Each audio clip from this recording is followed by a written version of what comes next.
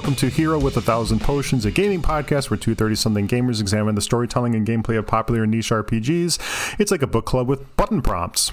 This is Season 1, and we are talking about Xenoblade Chronicles Definitive Edition. My name is Tyler, and I'm joined by my friend Nate. We invite you to join us on this adventure by playing Xenoblade alongside these episodes where we will explore Xenoblade chapter by chapter.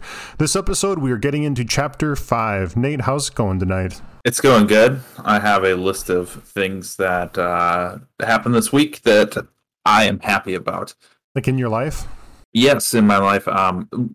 First one would be in World of Warcraft. I got the elite player versus player set knocked out before the end of the season here. So that's kind of been taking up my attention a little bit, but I still got some time for Xenoblade in there. Is this classic or retail? Retail. I still stick in there for retail a little bit. And then the other thing that is making me smile is my wife got me a pair of socks that has my son's face plastered all over the socks as a pattern. His smiling face. And so every time I look down, especially like during a bathroom break, I sit there and I look down at my socks and I just have to laugh. That's adorable, Nate. But yeah, I'm doing good. Let's get into the game here, the other game, Xenoblade Chronicles.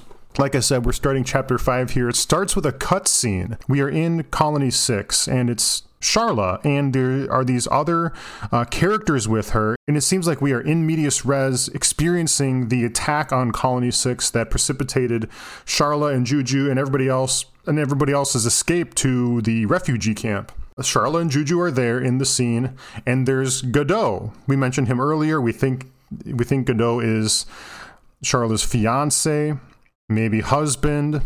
We get a look at him for the first time. Close up, he does look a bit like Ryan. Similar facial features. He could be 5 or 10 years older than Ryan. He has short, blonde hair. He wears a green military vest, and he sports an ether rifle like Sharla does. We are also introduced to Otheron, which in the quote touch the Monado scene that you and I did in the first one or two episodes. I think it's episode 2. I described him as Giancarlo Esposito with a goatee. Well, he's here. Well, that was Otheron, and I guess he was a captain for the Colony 6 militia, and he's a dark-skinned man, bald with a white goatee. He wears a khaki tech vest over Cloud Strife's signature dark blue turtleneck. His pants are loose-fitting with green and blue earth tones. He wears brown leather boots and also sports an ether rifle. Nate, do you remember very much about this scene? I don't recall. It's been a little bit since we played it. I just remember getting a bigger sense of the events of Colony 6. It seems like everybody from Colony 6 sports the ether rifle as their weapon of choice. We see Sharla with it. I guess Gadalt or Gatto or whatever we want to call him. I've heard it a couple different times within the game itself sound different based on whose accent is saying the name. But yeah. He has one of those ether rifles, and now Otheron does too. So it seems to be the weapon of choice for them, where we see Dunban with a sword. We see the Monado being used. We see Ryan with this big shield sword thing. So a little bit, that's something I've noticed, is it seems there's a weapon that's distributed as sort of like from a military sense to these people, whereas maybe Colony 9 didn't have as much of a fighting force to it. Even though we saw the soldiers, we saw the Waluigi captain guy, it seems a lot more makeshift than the organized forces of Colony 6, if that makes sense. Otheron says, Medic Sharla, here are your new orders. You'll be in charge of the evacuation. And Godot says, I'm happy that you'll be part of the evacuation because I'll be able to keep my mind on the battle knowing you're safe. What a nice guy. Sharla says, promise me you'll meet us outside the colony. Just get out alive. And Godot says, yeah, I promise. Don't worry. The final shot of the scene is we see Godot literally walking into a band of fire. He kind of does a dramatic Sephiroth shot where he's marching into this scene of burning flames, kind of like Sephiroth does, but it's not.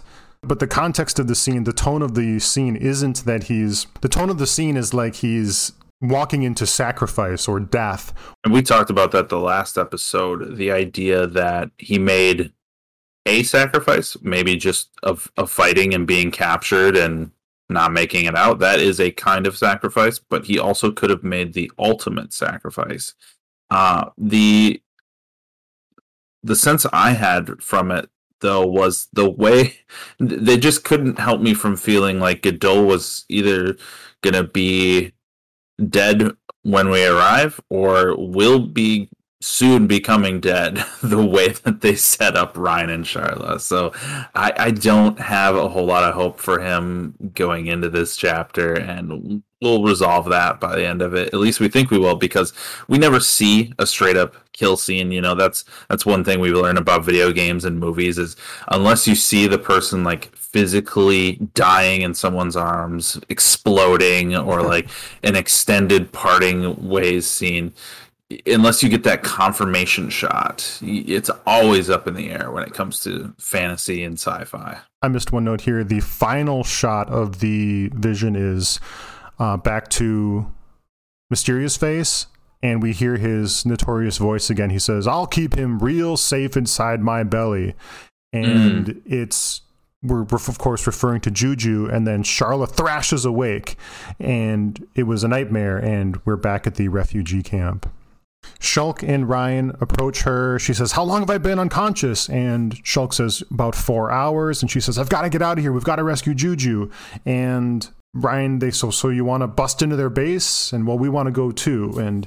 And Ryan, he has that tanking sentimentality again. He says, "I get roughed up a lot, and we don't know anyone else who can use ether." And so like you mentioned last week, he has an appreciation for someone who can heal. And then finally, before we get control of our team again, she points us the way to Colony 6. Yeah, and like last time, I'm not going to pursue Juju with urgency just because we're stuck in that video game dichotomy of there are quests that have a little clock near them that say you're not going to be able to do this shortly after events happen. So I'm struck with a sense of urgency more in my quest log than with Juju's life hanging in the balance, just because I know how video games work. So do you have no sympathy for Juju whatsoever? Juju is he isn't grating on me. He isn't like a Dan from Xenogears, right? he doesn't have the menacing look from the first moment you see him that just makes you want to punch him in the face. So I'm okay with Juju. There's a little bit of an impulsiveness of I just saved you and now you run off again. Like what? So there is mild annoyance on my part. I want to save him, but it suffers a little bit of they didn't even really give me time to... I learned about their plight, but I didn't connect with them at all. I've been spending more time with Charla, just out in the world. You've got those little battle dialogues flying. You've got the hearts clicking as they have quests they fulfill together and everything. So you, as a player, are able to invest a little bit more in these characters when we get time with them. Whereas Juju, we met him, we brought him home, he got emotional, he left. I need a little bit more to feel that investment, that drive to be like, I gotta save this kid. Now, generally, I'm a good guy, so I'm gonna eventually get to it, but you know how it is. So when we've been playing music in these episodes here, what's worth mentioning is that some locations have a music track for daytime and a different music track that is a variation on the theme for nighttime. And you've heard the Gower Plains track 1 or 2 times already, but you haven't heard the nighttime track, and I think it's my favorite song in the soundtrack so far. The composition is just spectacular. It has a flute lead, it has a nylon string guitar in the rhythm section, a string section comes in partway through and then builds.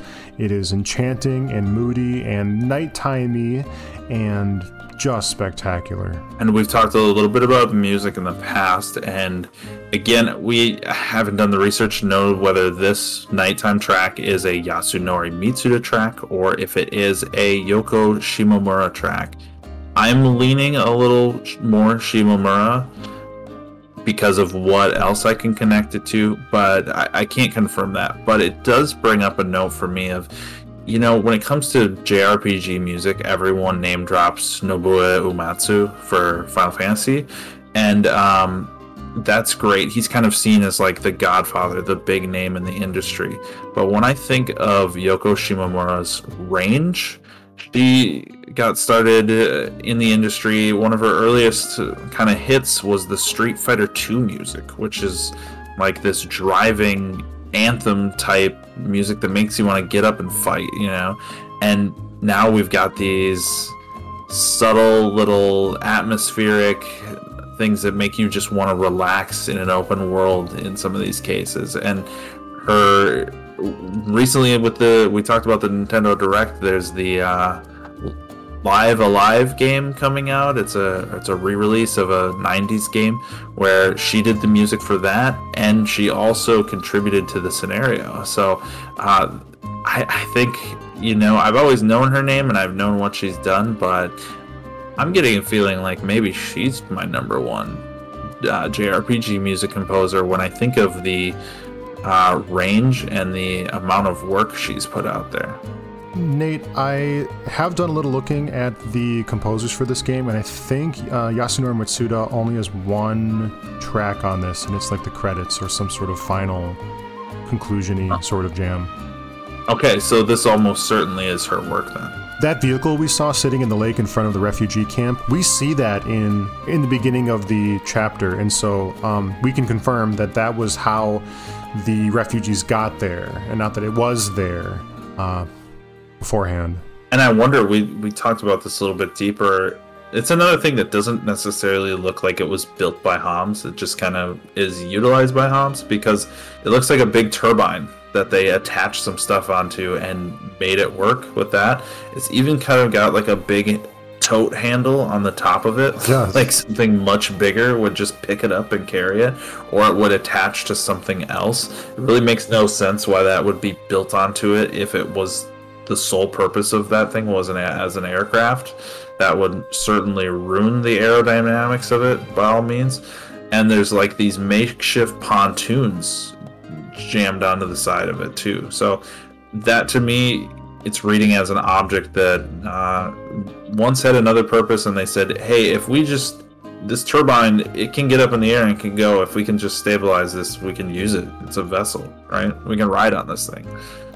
First thing I did, and this is a little bit of advice, I moved the abilities on my action bar to have my backslash, my side slashes, and topple all on one side of the Monado icon, so that when I'm in combat, I can set myself up behind a guy, mash the button, move quickly, mash the two side attack buttons, and if they've got that effect on them, I can hit the topple button as well, all in rapid succession. So that made my combat playing as Shulk. Now, I know you've diverted to not playing as Shulk recently, but that made my Shulk moments a little bit more enjoyable. I was finding the UI, I had this like desire with, I don't know what other game inspired me to do this, but to move across that UI, I want to tap the L and R buttons to select the moves. And it's not that, it's the D-pad. So you kind of have to like stop your motion with your thumb that's moving your character and use the D-pad to change moves here and there. Maybe I'll discover some like weird hand trick to do both at the same time. But in other games, I would imagine you're moving your character, you're changing abilities at the same time, because they would map that ability change to something on the shoulder buttons. So I just found that I needed to reorganize my bars in order to have it just be a little bit more conducive to fast-paced combat. So that was the absolute first thing I did, was sat and did nothing but stare at my UI for quite a few minutes. I wonder what the toggle ability buttons are on the Wii remotes. That's a great question. I've often thought about that, did the majority of people who play this just grab that Wii Remote Classic add-on and say, I need a real controller for this? The Wii always had this weird space of if it didn't have a significant amount of functions mapped to the motion controls, which often sucked, then there weren't enough buttons to do all the functions that regular controllers would do. So it was always in a weird place with that. post-production Tyler here. The standard Wii remote has the D-pad and analog stick in separate hands, which will make selecting abilities easier than on the Switch. The typical Wii Pro controllers, however, have a button layout similar to the Switch's with the D-pad and analog stick next to one another. One workaround would be to adopt the claw technique for handling the controllers, meaning keeping the thumb on the D-pad and the index on the stick.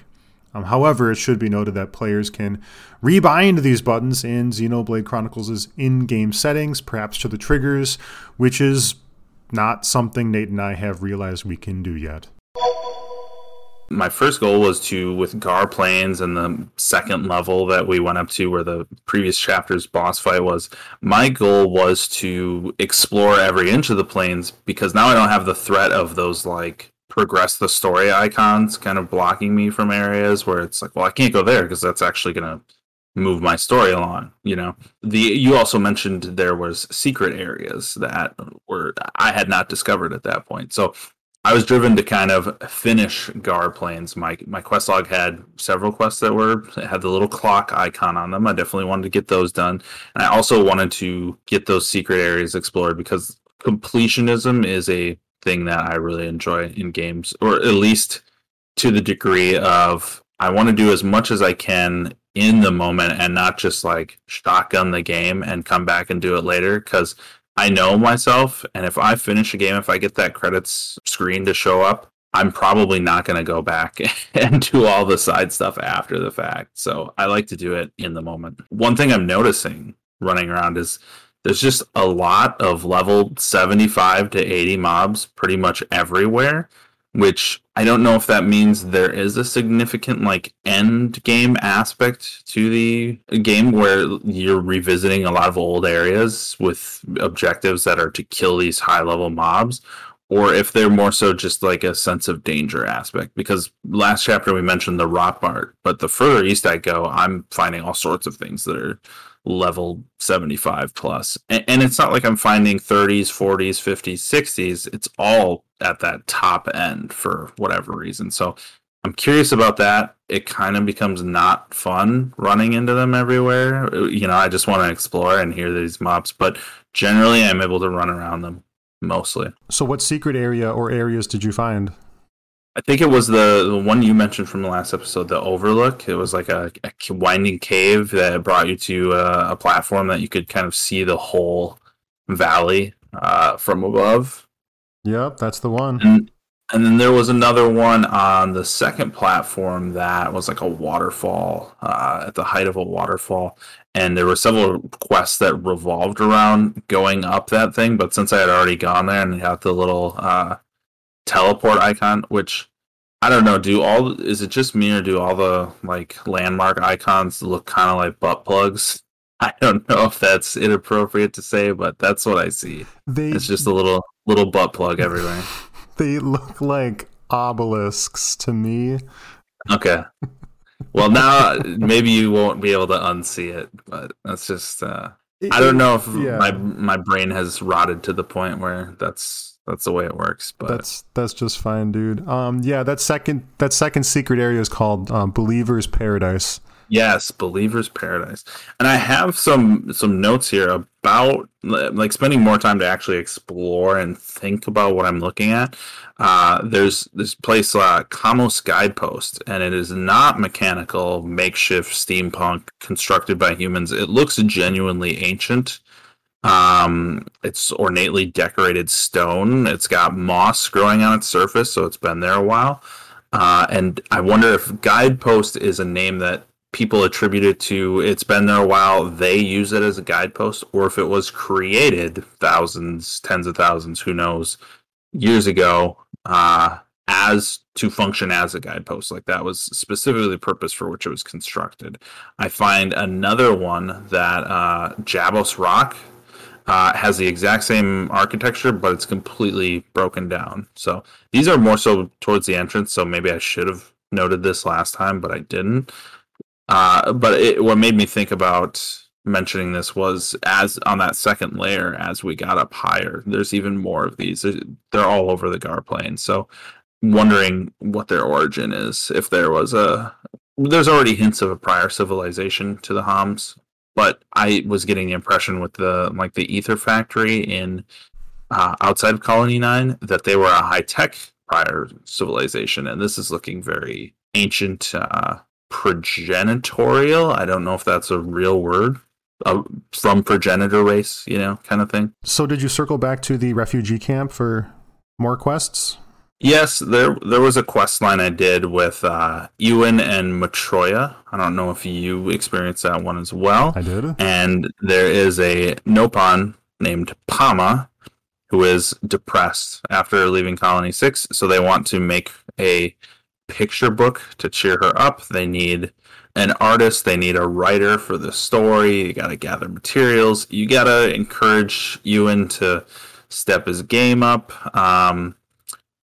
As I wrap up the quest, I notice that I'm given quests to talk to the other person between Ewan and Matroya, but they're literally standing 5 feet away from each other. Mm-hmm. It's like, do you want to just, like, I don't know if they're on non-speaking terms or what, but he probably already heard what you said. I don't know why I need to relay it, but it's a video game, so. Mommy and Daddy are fighting. Exactly. And the most interesting thing about this quest is that we receive a vision that Pama is going to get so excited from this book about the lakes and going for a swim and everything that Pama's going to want to go for a swim, and she's going to drown from doing that. I can't believe I saw that. Yeah. Shulk gets a flash forward that Pama, the little Nopon orphan, is going to be so enchanted by this picture book that we've painstakingly put together. It will inspire him or her to go into the river and accidentally drown. It is so strange. Based on what we know about Xenogears, I have a feeling that Takahashi likes abusing his little animal friends. I don't know. Yeah, because we know something horrible and biblical happens to Choo-Choo. Yes.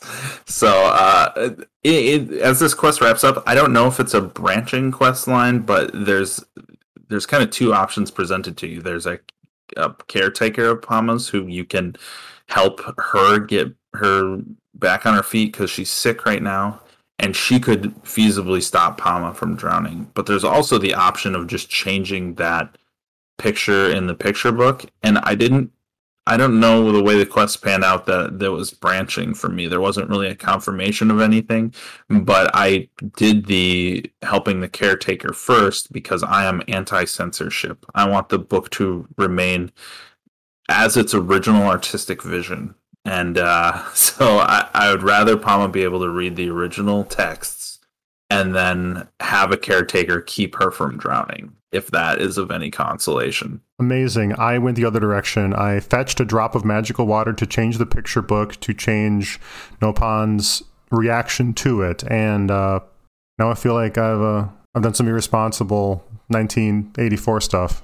Now we have both perspectives. So that's the best part about playing a game together is that we can, I think it was our first interaction with Ryan where we did the bro moment and you utterly failed it and I succeeded. It's another example of us getting both sides of the coin. Yeah. Speaking of which, I got the Charla Reinhardt scene and aced it. I don't know what I'm doing. I've been doing everything with these. Maybe it's because you're playing Charla that you are getting more relationship points with them. Because I'm still not in green smile territory with Charla. I found an item that when I forget who gifts it to who, because it depends on who wants it, not who appreciates what. But I found one item that I had at least 6 of that gave one of those 2 heroes 3 hearts rather than 1 or -1. And so I pummeled them with that, and it got me over the line. The questions were low balls, but I'm pleased to say it was the first heart-to-heart talk that I nailed. I don't know if using nailed is the right word in this context here between these 2 characters. It will be. Yeah, exactly.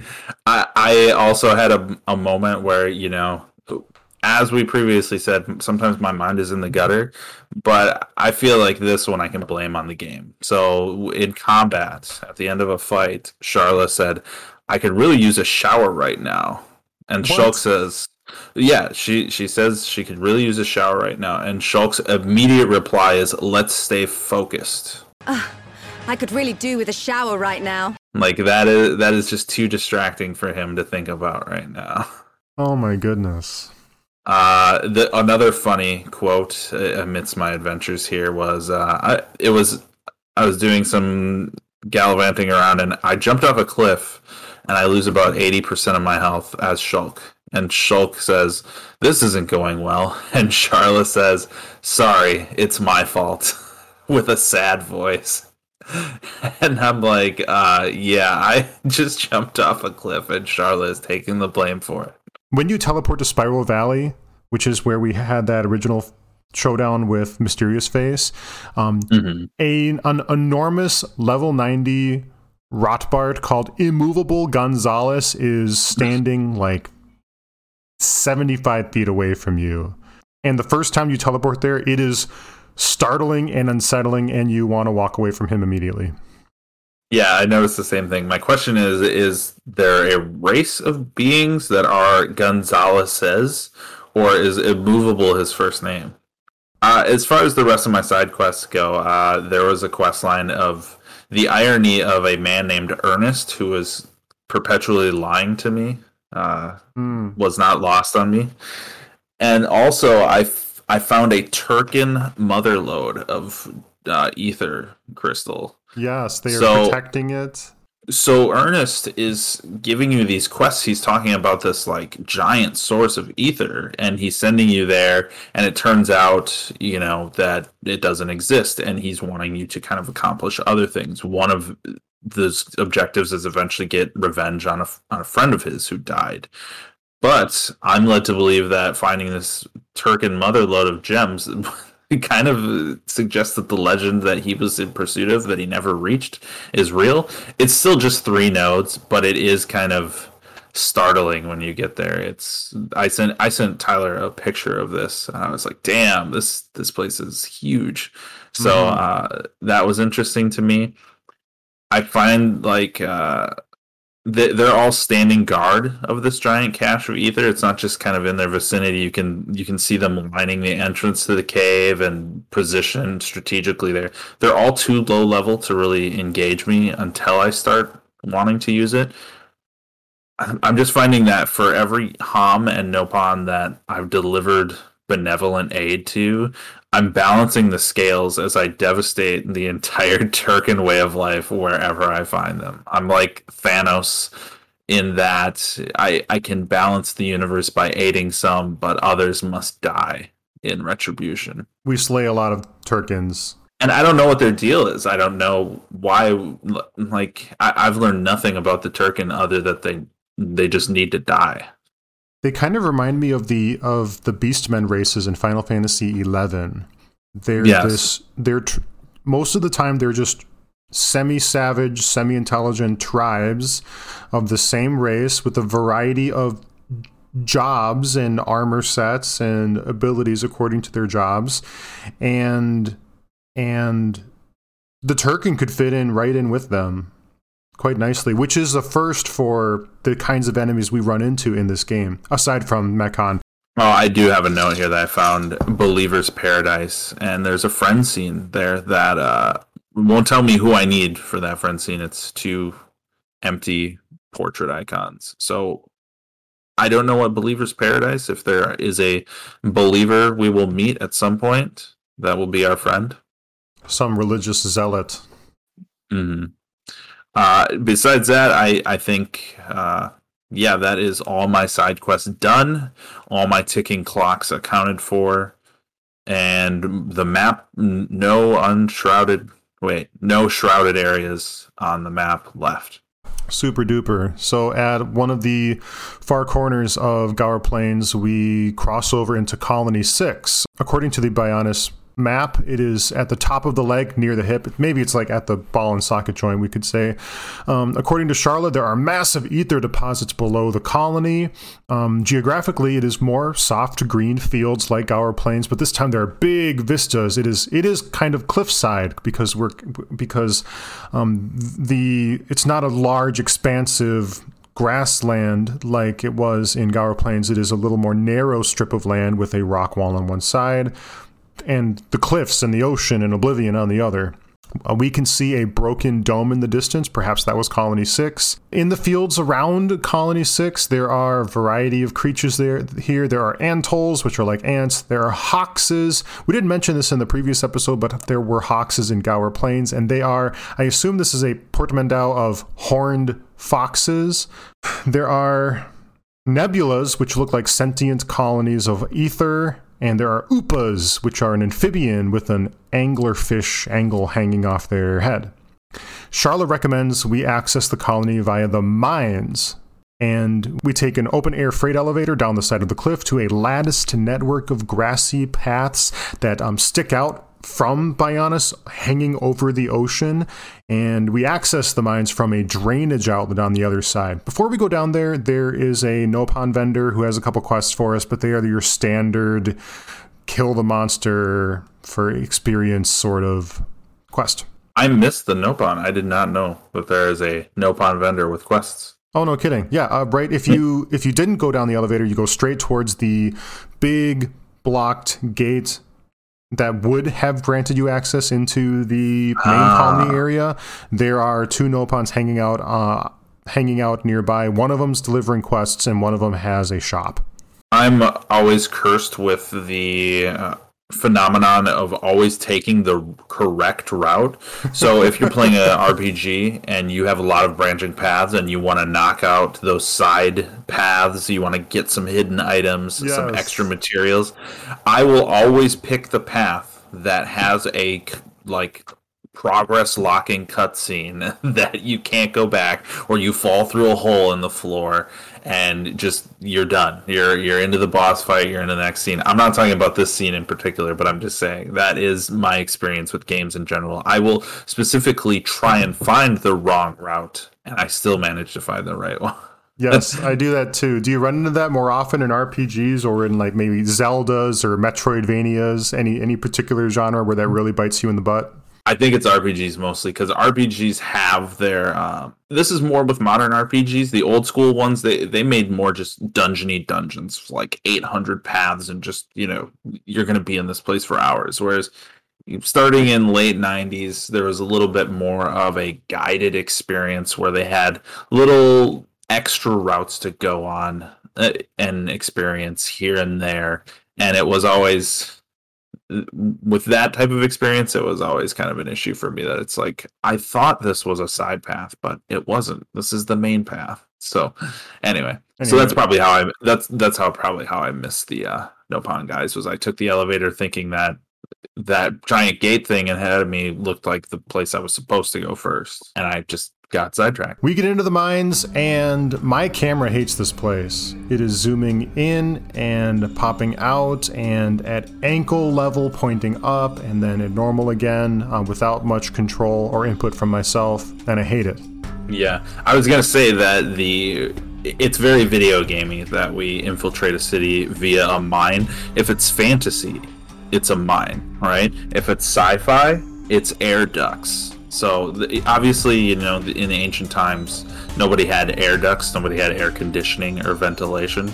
So they were always digging in the earth. They wanted rare gems and materials and steel. So if you're going to infiltrate anywhere in a fantasy game, it's going to be the mines. If it's a sci-fi, it's going to be the air ducts.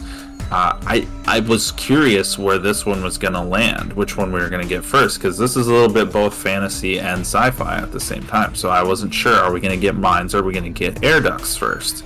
And I was pleasantly surprised. I enjoy mines. I feel like they can be a little bit more creative than the air ducts. That doesn't seem like an equivalent to me. An air duct labyrinth sounds more constrained than a mine labyrinth. Do you think they're the same sort of... They're cousins of, or variations of the same kind of trope? Personally, I feel there's a connection because in Xenogears, we had our air ducts above Kislev? Is that the capital of Kislev? There's a scene where you're sneaking around in some air ducts.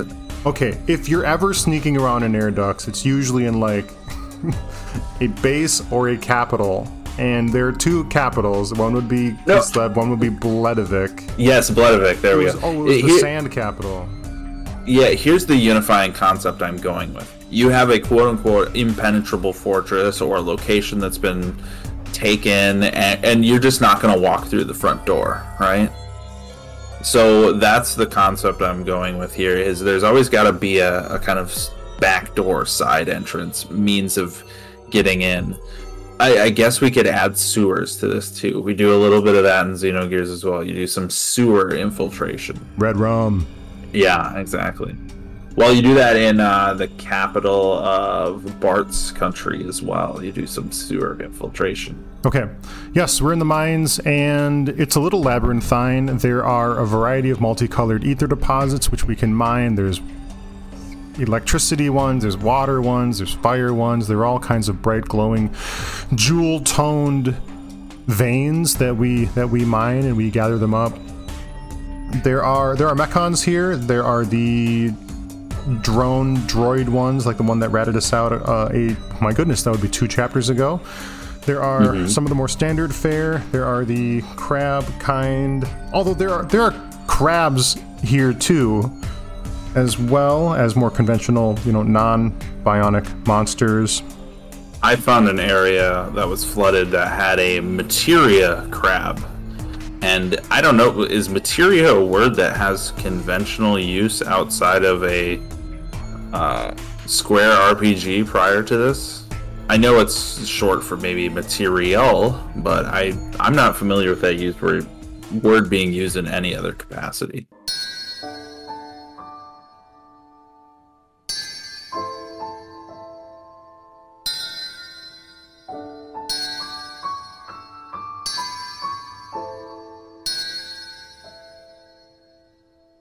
No, I don't think so. No,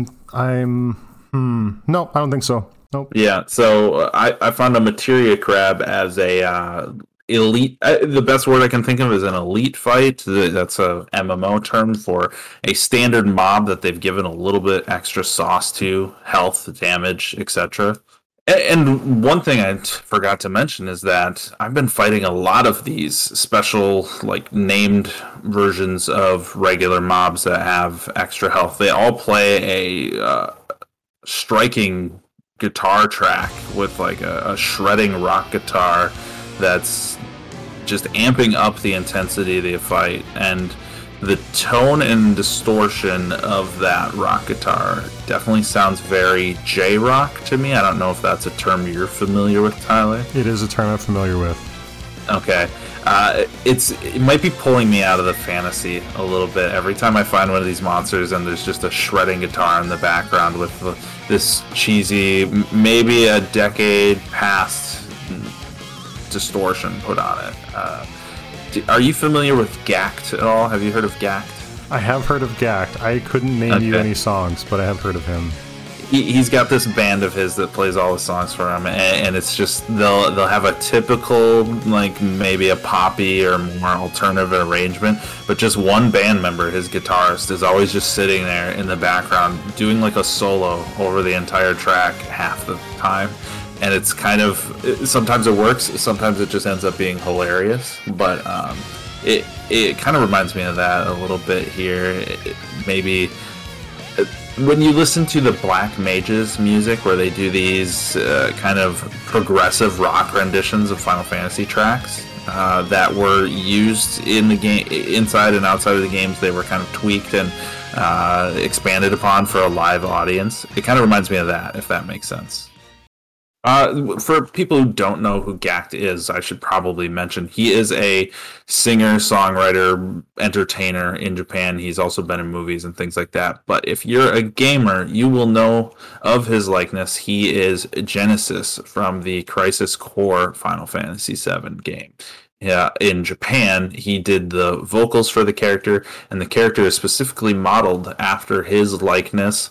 And he also, at the time, used the likeness of the character Genesis to promote a album of his in all the music videos and things like that. But also, Squall from Final Fantasy VIII is rumored, unofficially, but heavily rumored to be solely inspired by Gak's appearance at the time and his explosion into a solo career. So that's mainly why I know about him, is as I look into the inspiration and creation of all things Final Fantasy. I've come across him on several occasions. I didn't know that about Genesis, but I do remember hearing that about Squall. Yes. I have a note here as I pause to admire a wall of glowing green moss. An M42 scout unit mechon walks right through our party as if not even noticing we are there. This is a scout unit. A scout unit. Yes. There's several instances of I think I'm going to get in a fight, or there's no way I'm getting around this mob, and they just look me straight in the face and don't care. We're too overleveled. Our desire to be quest completionists has overleveled us past the aggro range of these monsters. And I haven't even done any Nopon Crystal Adventures either in this chapter. This is all just straight doing the side content of the game to completion. Mm-hmm. The only notes I really have about the mines is they're very typical rocky shafts with steel framing kind of holding the place together. You've seen this a location before. It starts out natural, rocky. Like we said, there's some flooded areas, there's crystals everywhere, but as you progress, you're going to see more industrialization come to the forefront. Nothing yet is striking me as creative or original about that, but that is a feeling that I will quickly be relieved of as we progress through this area.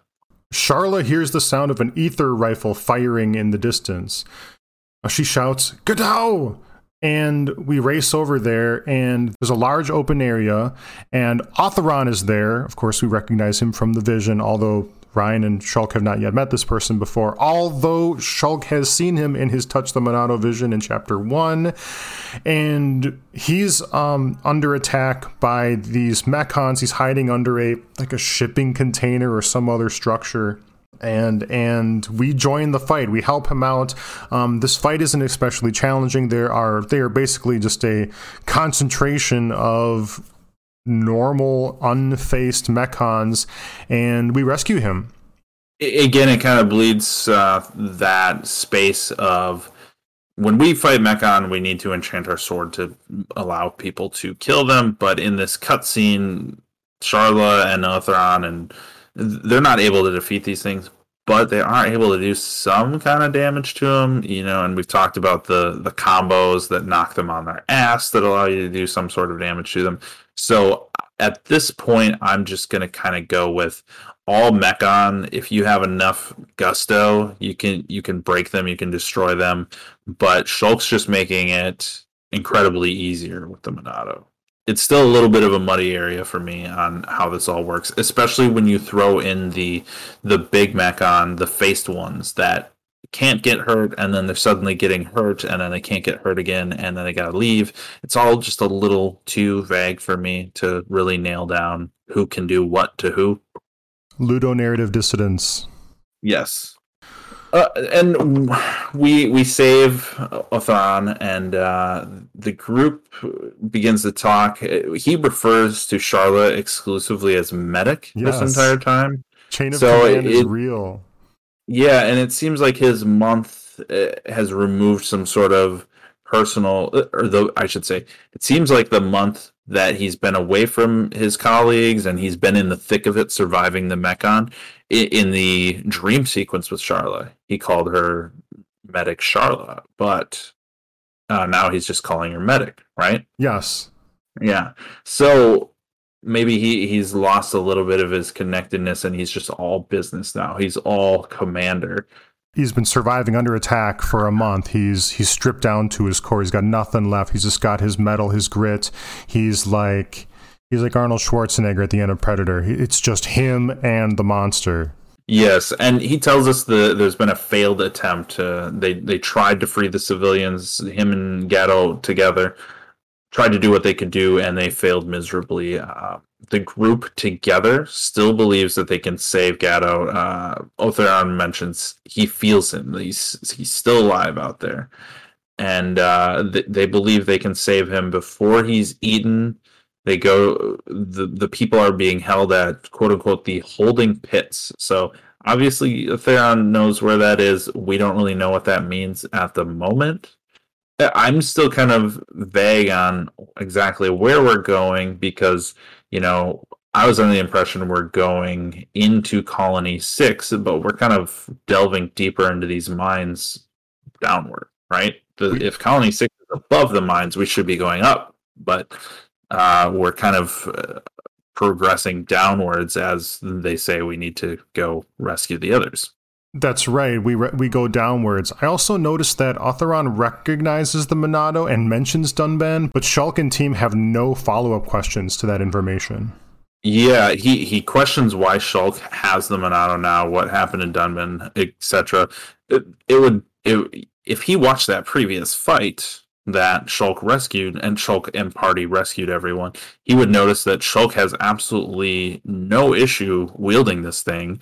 And if he was party to the battle a year ago, then he would know that Dunban absolutely had a problem wielding the thing. Maybe he's not that close to the events, or he was at a distance to where he wasn't recognizing the colossal amount of pain Dunban was under, and maybe he didn't follow up to see that he had essentially lost the use of his arm from that.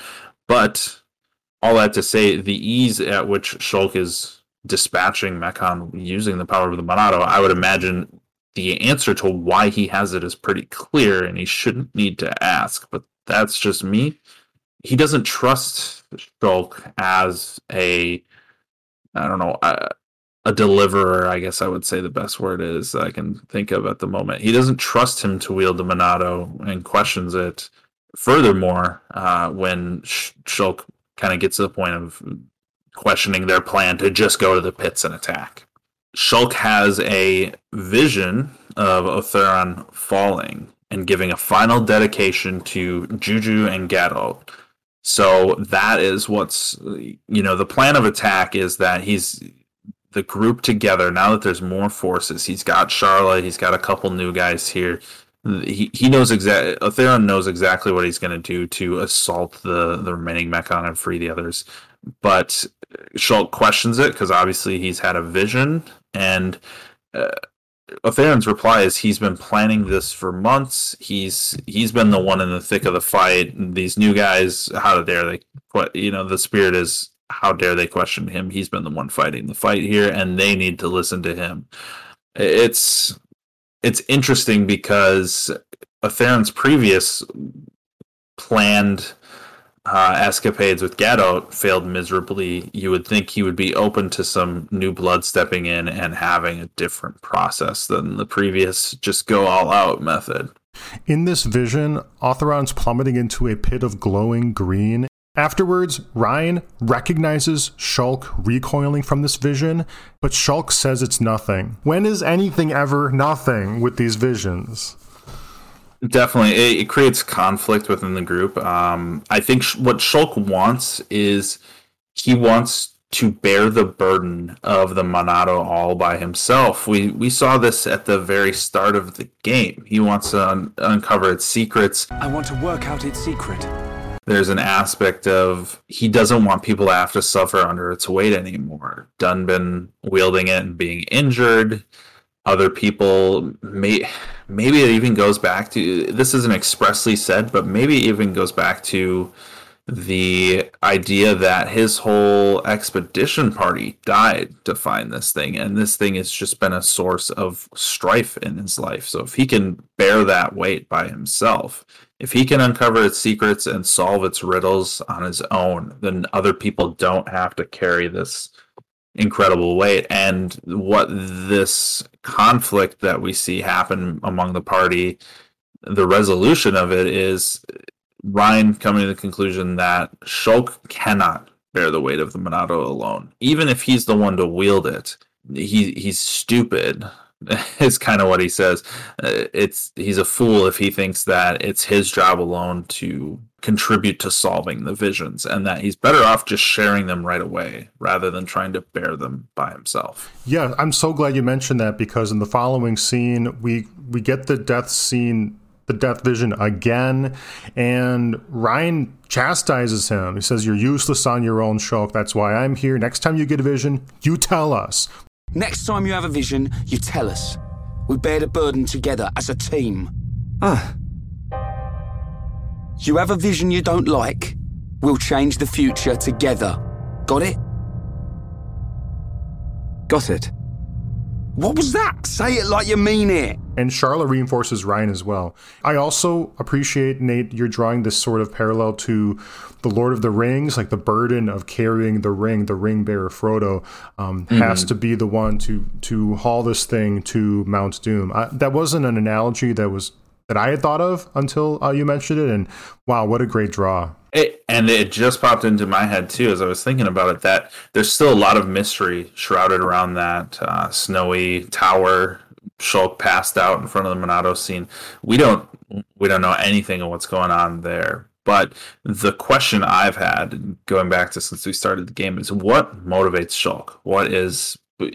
Before the Mechon attacked, he was clearly driven to discover this thing's inner powers, its secrets, its mysteries, etc. And even before the Mechon attack, he received the vision when he touched it. So there's a lot going on there that I need to understand Shulk's motivations a little bit better here. I know he wants to kill Metalface. That's a given, but it seems like there's a bigger story going on. Yeah, originally it was scientific discovery, and now it's revenge with Metalface, but we shall see. I think, we've talked about each chapter kind of having a specific theme of some kind. I think this was our breakthrough moment in the chapter, this idea of collaboration among the party and them. Charlotte's fairly new. Shulk and Ryan have known each other their whole life, but it seems like even she's completely invested. She's completely bought into them as a trio, that they're going to solve this problem. And this development of they're all in it together, maybe that's a more powerful development than, hey, I can shield you now, or I can make you fast. Maybe this is going to be a bigger leap forward in their capabilities. The fact that they're all going to work together to harness this power and solve these problems. When we reach observation point, the mines open up to an enormous open area with a fat drill-like structure in the center of the room, encircled by scaffolds and platforms rising up and down via winches. There are large rotary fans blowing air onto it from the top. Pathways arc out from the scaffolding to the edges of the cavern. Some parts of the structure glow with red lights. According to Charla, it's the central pit. For as large as a place as this, it is empty as a tomb. According to the Bionis map, we are at its crotch area, and so, Nate, I gotta ask you, is this drill its penis? I have different observations about the drill, so I'm gonna go with no. It is not. Okay, I'll just jot you down as no here. Okay, no. Doesn't think it's his penis. Great. Titanic penis, giant drill. Well, sure about that? Sure about that? It's an innie then, if it is. It's going to have to do a 180 to be of any effect. Oh, no. In its current state. We're inside the body. I know outside. We're inside the body. Yeah. it's a Titanic phallic. Okay. Well, okay, so here's take the reins, please. Let me. Here's a different angle that you've now inspired me to. Bionis is biological, where it's surrounded by rock. Oh no. So this is a mechanical object inserted in the area. Is this somebody else? Okay, cut that. So this is a mechanical object inserted in a biological area. Is this some other being's giant metal penis? Okay, so Bionis and Mechonis, they do more than just fight with each other. Yeah, maybe this is the reason they're fighting. I need a break after that. Oh my god. Oh boy. Okay, let's get composed. I'm going to step back and be a little bit more serious with this, if that's all right. Yeah, we could stand to have that, yeah.